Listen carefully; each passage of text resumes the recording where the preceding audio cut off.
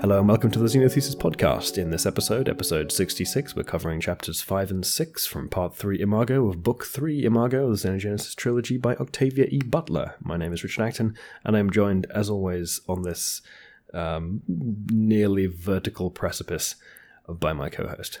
Michael Glinka. Hi, everyone. Yeah, we're doing some climbing up towards the finale of the book. Indeed.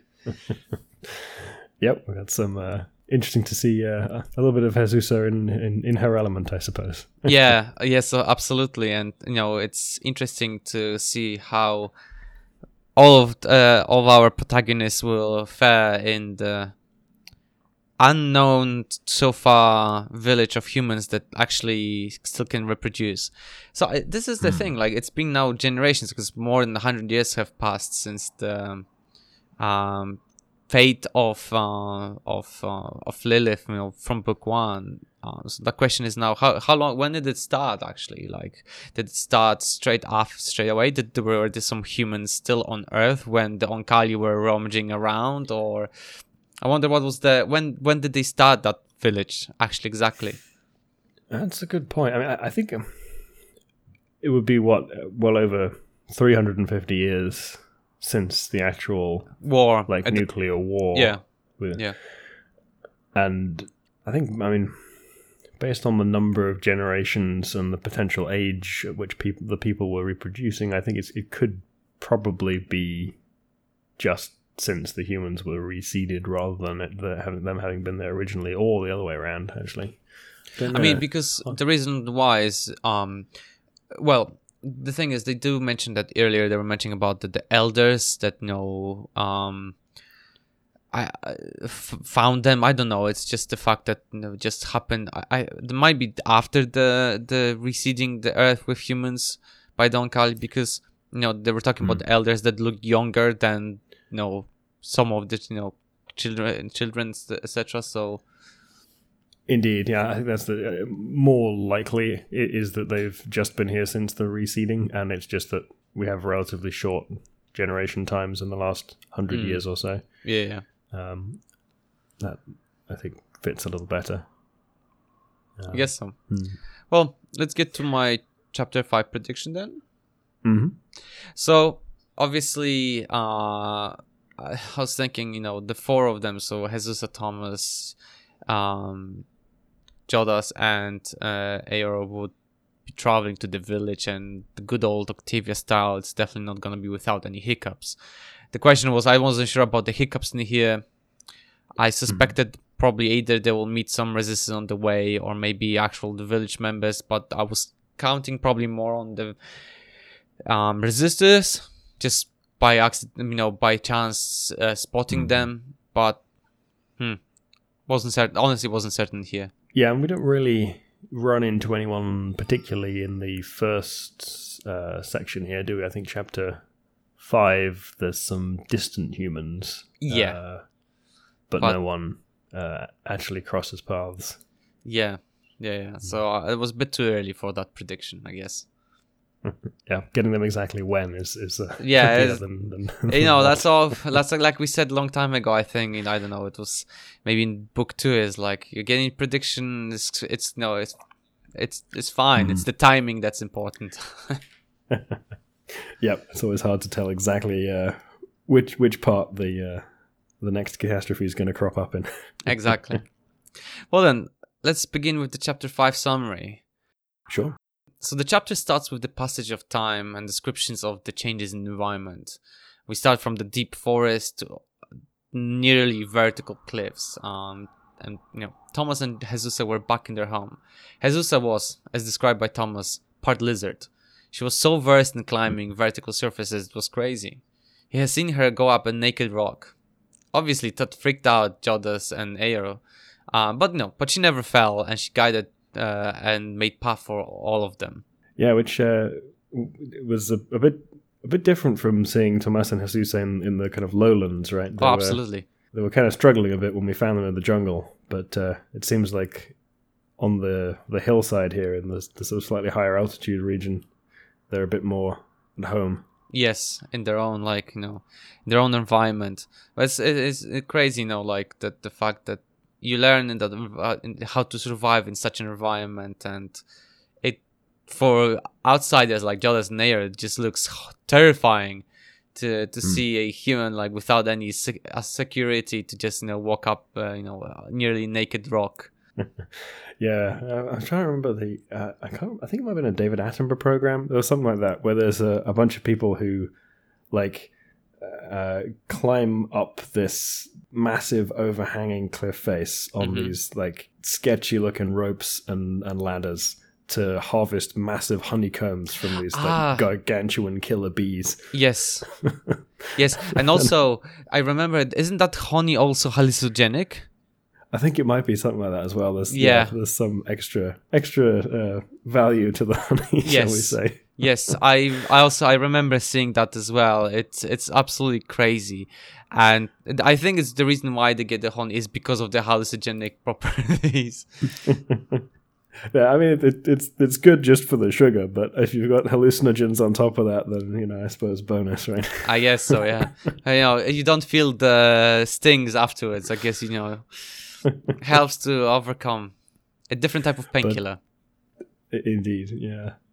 But it's that kind of thing, right? And there's quite a lot of examples of that from various like kind of remote tribal cultures where they do these insane things that would get an outsider killed if they tried it on the first run. Oh, right? Absolutely. But they've got a tradition that works for it. I have an example in the tribe in Amazon forest. I think it was Amazon forest, where they use these poisonous frogs.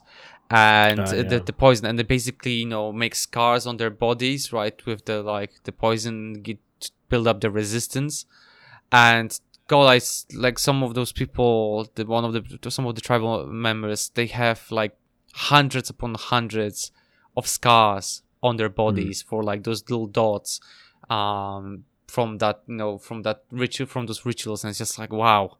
Try to do it, if I did it, I'd be dead straight away without the resistance they build up.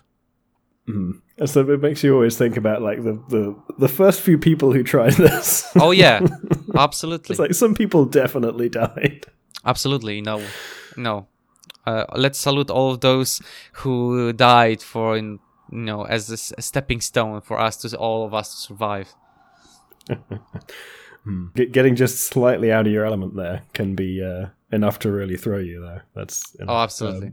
The specificity of the lessons learned is quite extreme. So easy to be unseated. Absolutely. But yeah, continuing on, at some point we have a small interlude where Thomas and Jesus went and caught a fish for a meal. At that time, Jodas and Ayer split themselves away from them, and Jodas had to listen to Ayer complain how could they do that, i.e. hunt and kill a fish, especially when they do not need it anymore for nutrition. Jodas explained, though, it was to preserve what a little control they have left, the little independence they had remaining.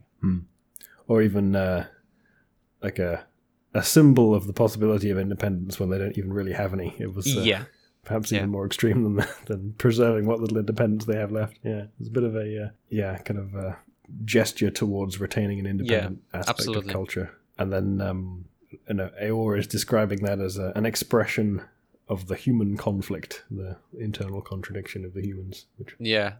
I guess I think also references to Jodas that it understands what they're like thinking, right? So it gets it. It gets them, right? It's normal on Kalia, like they would be staring, but Jodas gets them. Yeah, it seems as though he's kind of internalized their reasoning. So even if he doesn't like agree, he at least understands, or it at least understands Ayer, despite having been quite closely bonded with the two humans, it's not yet. It's not the full bond, right?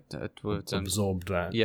It's not had the same degree of intimacy with them as it might have done with some other human mates. Absolutely. So as the conversation continued, suddenly Ayer spotted humans not far from them. Jodas missed them because it seemed more relaxed, whereas Ayer was honed in like a missile on the human targets.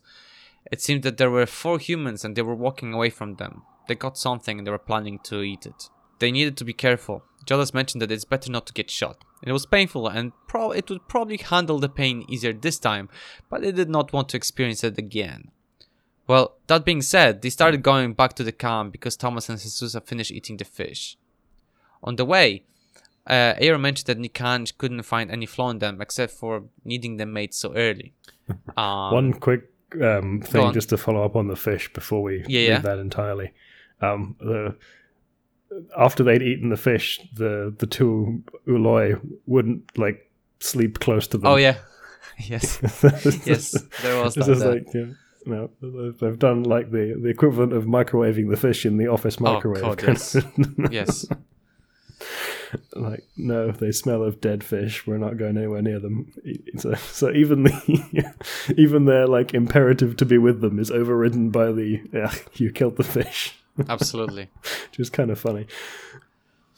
But yeah, absolutely. In here, Aero, that conversation with Aero, talking about Nikanj, couldn't find any flaw except for that accelerated or enhanced needing of the mates, needing, not wanting, as you mentioned here in the notes, right? So it's it's just crazy. We've noticed this by ourselves that this is definitely much more enhanced, much faster, like the second metamorphosis compared to normal Oankali, and it seems that Nikanj also noticed this. Yeah, it's something we've been commenting on for the last couple episodes, I think, is that this seems more acute for these construct Uloi than it does for, or we suspect it was more acute for these construct Uloi than it was for the other Uloi, based on the way they seem to be experiencing it, without having had a necessarily a direct experience of this, at least something with this sort of analogy. I suppose we had Nikanj's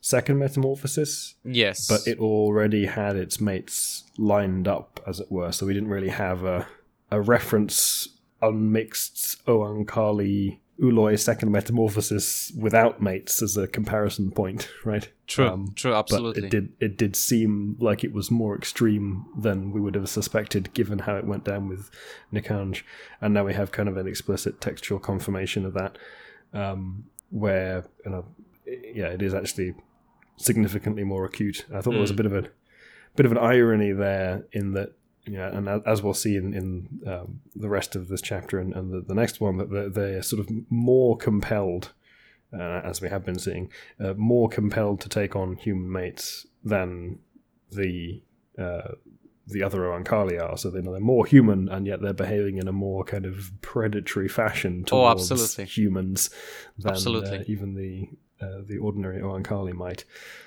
No, you're absolutely right with that. It's very clear, especially different humans that Jodas met, and it's like absolute desire and then changing of the body to match the preferences of that person.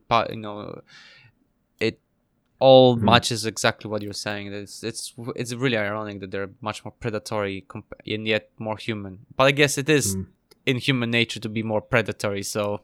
Yeah, maybe that's a part of it. Yeah, and we see it also in Lilith and Tino's reactions to the behavior of both Jodas and Eor. They're kind of, Lilith was very disapproving of Eor's kind of of Jodas's sort of strong arm tactics and the potential for what Eor might get up to. So it's uncomfortable for them as well. Yeah. So they continue conversation on why the need for the needing of the mates as well, and why did they focus on humans so much. Eor asked if Jodas wanted other mates, and it said that it wanted Oankali to balance the parts that make it. Eor couldn't answer this question because they didn't know if it will survive, because there are days it feels like it will dissolve. 2 days later, Thomas and Jesus asked to get their marks of their genetic disorder back. They were crawling up in the trail and could sense more and more humans. Thomas told Eor and Jodas that the more human they make themselves look, the better, but Eor was already struggling as it was with its form. Jesus was worried about what may happen. If they were caught, then both Thomas and Jesus would be married to someone very quickly. She asked what would happen if someone tried to have sex with her, and Jodas told her she would fight until someone gets hurt, or killed, in fact. Yeah. So we've got that sort of additional component of them having been mated to the Uloi that they will have stronger responses than even they might ordinarily have had from being forced into this. Exert more strength in fighting someone, physically you find repulsive because of the Oankali's influence. But yeah, the hunters were men, but just asked what would bring women out from the protection of the settlement. Thomas smiled and said they would meet with those who they love, not who they were told to marry. Here's a quote from the book. I knew humans did such things. Marry here and mate there and there and there. There was nothing human biology to prevent this. In fact, human biology encouraged male humans to have liaisons with more than one female. The male investments of time and energy in fathering children was much smaller than females. Okay, I guess. So there's some interesting dynamics there, right? Because as they say, it takes two to tango. Yeah. And it doesn't work if there's an asymmetry in sort of a male interest in having other partners and not a female interest in having other partners, which is something that we kind of miss out a little bit on. In that, so in many other species where there's a certain degree of infidelity from a kind of primary monogamous pairing, things like sperm competition are quite common in birds, for example, where like a female bird might mate with many males, but then there's competition among the sperm to get to the egg, and there's potentially similar dynamics, if not exactly sperm competition, going on in the human context, in that there's the sort of primary value might not necessarily be in like immediate genetic quality of the mate per se, but something that's more readily externally gauged, but rather stuff that's more behavioral, right? Plus the asymmetry of the investment in offspring in human couples is not typically that high in the long run, right? There's an asymmetry in the like conceptual bit, as in the conception, but there's or the early phases resource investment. But in the lifetime of the individual, it's less asymmetric in humans than in many other species, right? In order to raise a human child, they're very expensive. So there's a high degree of male investment later in the life of the kids beyond the initial gestation, right? So there's reasons why females might seek out other male partners as a way of A, selecting for genetic quality among potential partners who they might have kids with, but B, also for the long-term commitment. Yes, exploring the possibility of long-term commitment. There's also concepts like mate insurance, making sure that if you lose your primary mate, you have a good backup. And also just sort of that's sort of the long-term investment thing might well be how to phrase this. My brain's a bit slow today. I have a cold, so I'm maybe umming and ahhing more than usual.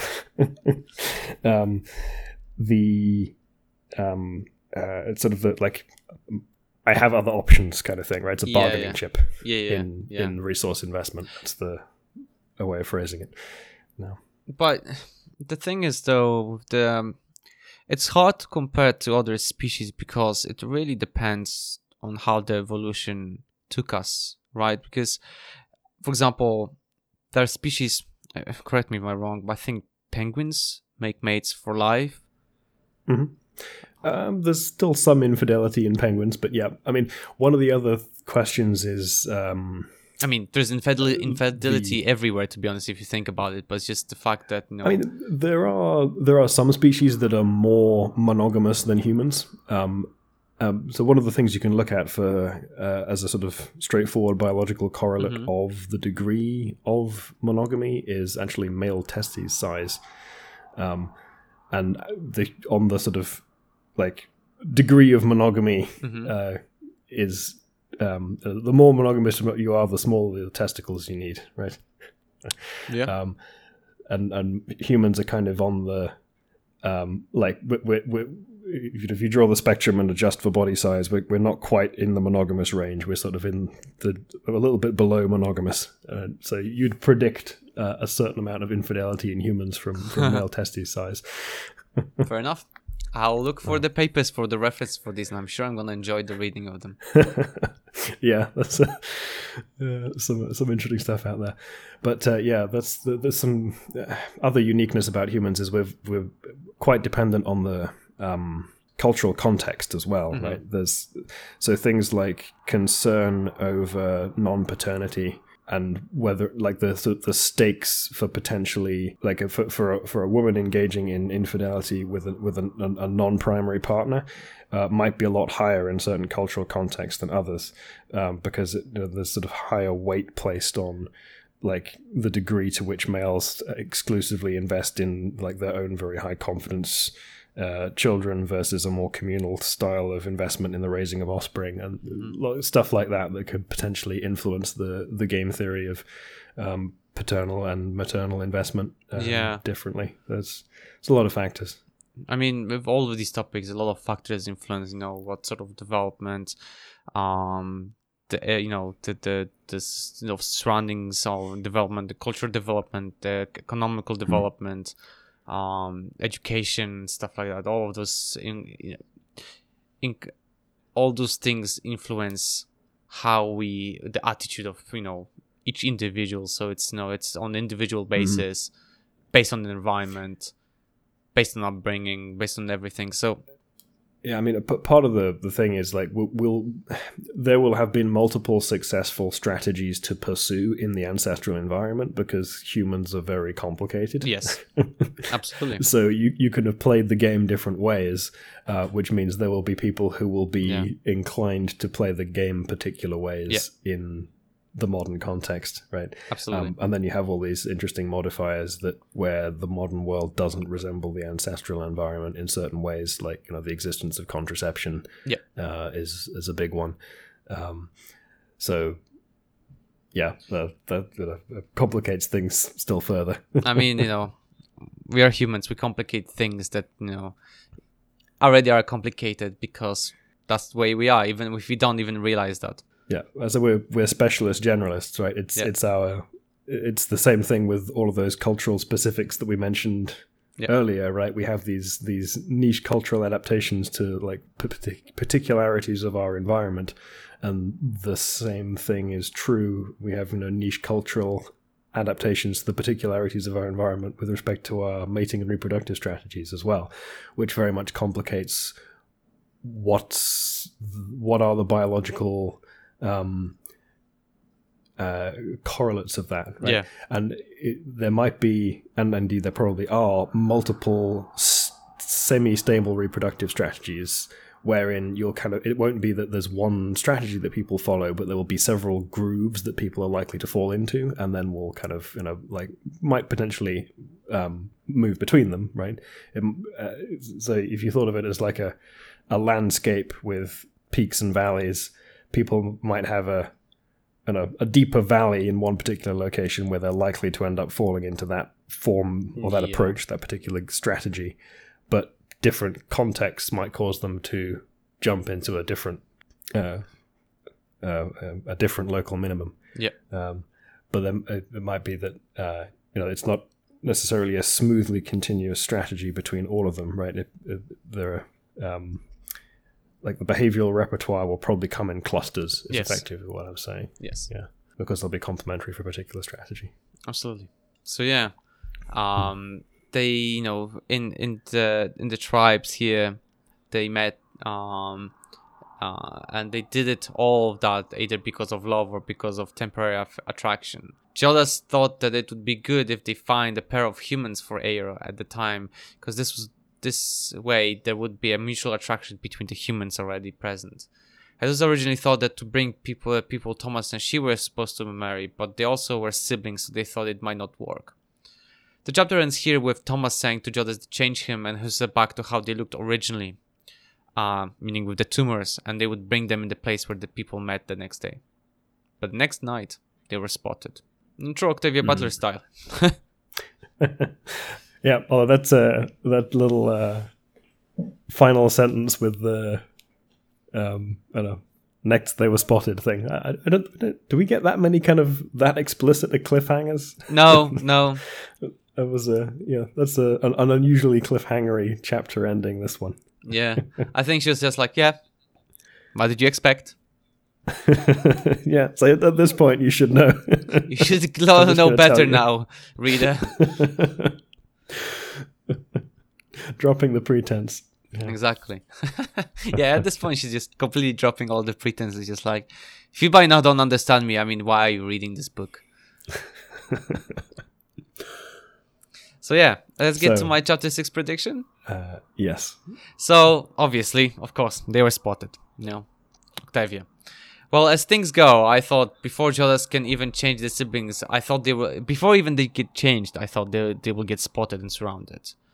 And faced with guns, they will, be taken to the village, and then, things will get hairy very fast. But no, actually, they did get changed ahead of time, in time, and, it was a bit later that they get caught. But, like, I generally thought that they were like, oh, Jodda's doing something, and then suddenly they get surrounded, and they're like, this weird thing is doing something to Jesus and Thomas and shoot them, right? The type of situation. Yeah, they kind of get away with it, right? It's not quite how they planned, but it sort of ends up roughly working out. So they didn't really want Thomas and Jesus to actually get like captured per se, but they were sort of planning on doing a bit of infiltration, just not like the whole village. Yeah, ideally. Yeah, absolutely. Yeah. So yeah, let's get to chapter 6 then. They actually didn't know they were spotted. As they rounded the final bend before the village, they saw crops grown on terraces. Corn, melons, potatoes, and things that they did not recognize at all. The Yashi in Joddas was craving for the new genetic material, whereas Eir was focused like a hawk on the humans in the village. Yeah, so that's the first time we've got kind of a first-hand experience of the adult Uloi hunger for new and novel genetic material. I wanted, materials. Give me. Yeah. So they've exchanged one hunger for another, right? So Eor's still stuck on the needing mates step. Yes. And, give me that booty. Whereas Joddas has graduated to, He the post-nut clarity of Joddas is... It's like allowing it to focus on the more elevated, in the pyramid of schemes of needs, elevated thoughts. Yeah, I suppose the new genetic material interest from the Yashi is slightly higher on the Maslow's hierarchy of needs. Yeah. Equivalent as redrawn for Oankali biology. Yes. So yeah, the scent of humans was growing strong, and as they were walking, Eir accidentally stood on a dry stick. The sharp snap of wood went wide into the darkness.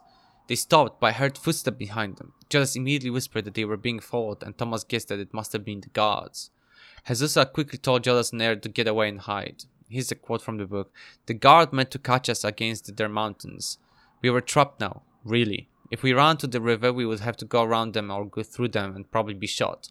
There was nowhere for us to go except for up the sheer cliff, or down like insects to hide in the thickest vegetation. We could not get away, but we could hide, and if the guard found Jesus and Thomas, perhaps they would not look for us. Joddas pulled Eir down, and they tried to blend with the low vegetations. The humans passed on either side of where they were hiding because they couldn't see well in the darkness. Jesus and Thomas went further to pull them away from Oankali. At some point, the guards caught up with Jesus and Thomas. There were shouts, but eventually things calmed down after Jesus and Thomas introduced themselves. Joddas could see them from the distance, and both looked back like they did before meeting it. The construct was thinking, what would happen to the siblings now? Would they get separated, imprisoned, and questioned? Thomas was planning to say that they were caught in the Resistor village and he had to work while Jesus was kept in the cage. Here's another quote from the book. The two had been recognized now. There were no more hostile cries, only Jesus' anguished, Hugo, please let me go. Please, I won't run away. I've just run all the way home. Hugo. The last word was a scream. He was touching her, this Hugo. She had known they would touch her. She had not known until now how difficult it would be to endure their touch. She could touch other females in comfort. Thomas could touch males. They would have to protect one another as best they could. Let her alone, Thomas said. You don't know what she's been through. His voice said she had already been released. He was only warning.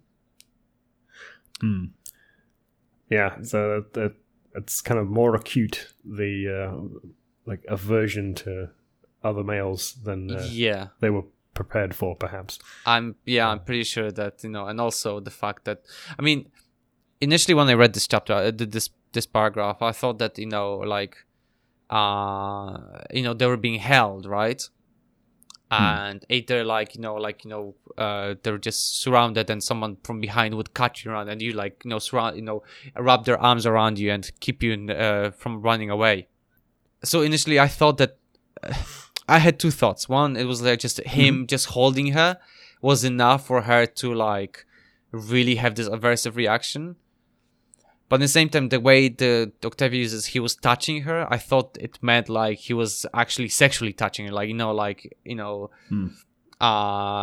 inappropriately. And I wasn't sure how to actually read this chapter. It's a bit ambiguous on that point, I think. But I think it could also just be read as like, I don't know, he went up and like, touched her shoulder or something in a way of like, is this actually you kind of thing? Yes. Kind of welcoming back a missing member of the community type thing, rather than anything inappropriate. It could easily have just been like that end of the touching the spectrum, and still having produced this degree of like aversive reaction. Yeah. So I generally didn't know how to. I think I'm leaning towards what you said. It was more of like, just grabbed and then like, oh my god, is that really you type of situation, right? And she's like, just let me go, type of the reaction because of the Oankali pheromones in her body. It would make a bit more sense for like the degree of surprise that she seems to be experiencing, and the magnitude of her own reaction, as it were. If it was not something that would normally cause a high magnitude reaction. Yes. Yeah. So the conversation was getting nasty. People were questioning them, some suggesting that it would be better not to let them live. Some were suggesting to strip them there. Thomas, pissed off, told the guy named Hugo who suggested that maybe he should also bring his sister and get her stripped by 7 men. Jesus mentioned a story about big yellow water jar that her and Hugo used to hide in until they broke it and she got caught, and she never told anyone that he was with her. That seems to convince them that, who they were, that they confirm their identities and take them up to the village. The chapter ends here with Jodas and Eero following them and seeing that 4 out of 7 gods were obviously distorted by the genetic disorder. And there was an interesting little line here in that the gods were like looking different enough from ordinary humans because of this, that they would probably have just been shot on sight by the lowland resistors, which is quite ironic. Another great irony. Right? These are your fertile, reproductive, Oankali-free human brethren, and yet you would shoot them. Yeah. So they followed until there was a forest cover. Eero said to Jodas that they can't just wait in a cave and they need to get them out. Jodas argued that they should give them some time, but point 1, Eero was already feeling it, like it was dissolving just by seeing them walk away, and it's better to go after them now since they are still in control and their body is not making them run blindly after the siblings. That's where the chapter ends. Yeah, so we've got Eeyore not in great shape, right? Kind of still on the verge of dissolving, not probably upturning kind of combat with the humans. We've got Jodas going to be jonesing for the presence of Tomas and Jesusa pretty soon. And similarly for those two. So. It's all around not a great time for everyone. I just feel like I imagine Eero like prancing around like back and forth like a predator cat, like looking at its prey, just like can't wait to get there, but like in the same time almost dissolving because it's its biology is just messing around. And there's a lot of kind of just general, like, any like male, human, female pair we can get our hands on, right? If we can get a pair of humans, any pair of humans to give to Eeyore, then great. It's they've kind of dropped all pretense of like, let's find some, willing participants in this whole affair. It's just no. The first suitable pair of humans we can get our hands on, we will, hand over to Eeyore. And honestly, it just feels like it's really weird. Like, can you imagine this situation? You're like in this, let's say in this forest, right? And you're like, let's say there's a beautiful moonlight groove, and you meet with like, with the person interested in, whether male or female, and they're like, like these things are getting heated up, and suddenly you see members of your village you haven't seen in a long time come out, and you're like, oh, hi, and they're like, what are you doing here? And like, you introduce, and then suddenly like, oh, we have someone to introduce you, and you see like Eeyore come out with like salivating, looking at those humans, just like, hi, just like saliva coming out of his mouth. It's just like, oh yeah. It feels like the introduction to some kind of like cross between a really bad adult movie and like a horror film. Yes, basically. Like basically a scary movie type of like horror / comedy type of situation here. Oh dear. No. Yeah. Yeah. So we're just gonna go and like assault and mind control some humans. Basically. And we're down with that plan. But at the same time now we've got Tomas and Jesusa just stuck at the other end of this inquisition of like, where have you been for the last however long they've been gone? Exactly. And the associated suspicion with having been away from the village and potentially under the influence of outside forces. Oh, absolutely. It's not gonna go great. So I guess let's go to my chapter 7 prediction for this. Sure.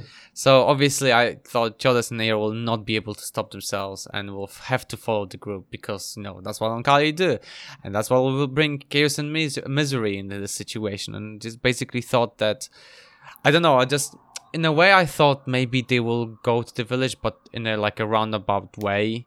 I mean, that would be smarter to do, like, still Jodas being the sane one. It would try to take Eeyore around to observe the village and maybe be able to spot where Tomas and Jesusa are from a distance. I don't know, I'm not sure, but I'm certain at this point that at some point there's gonna be a Oankali meeting the humans, and things gonna be really bad. Yeah, it doesn't feel like there's a straightforward way out of this situation. Right? No.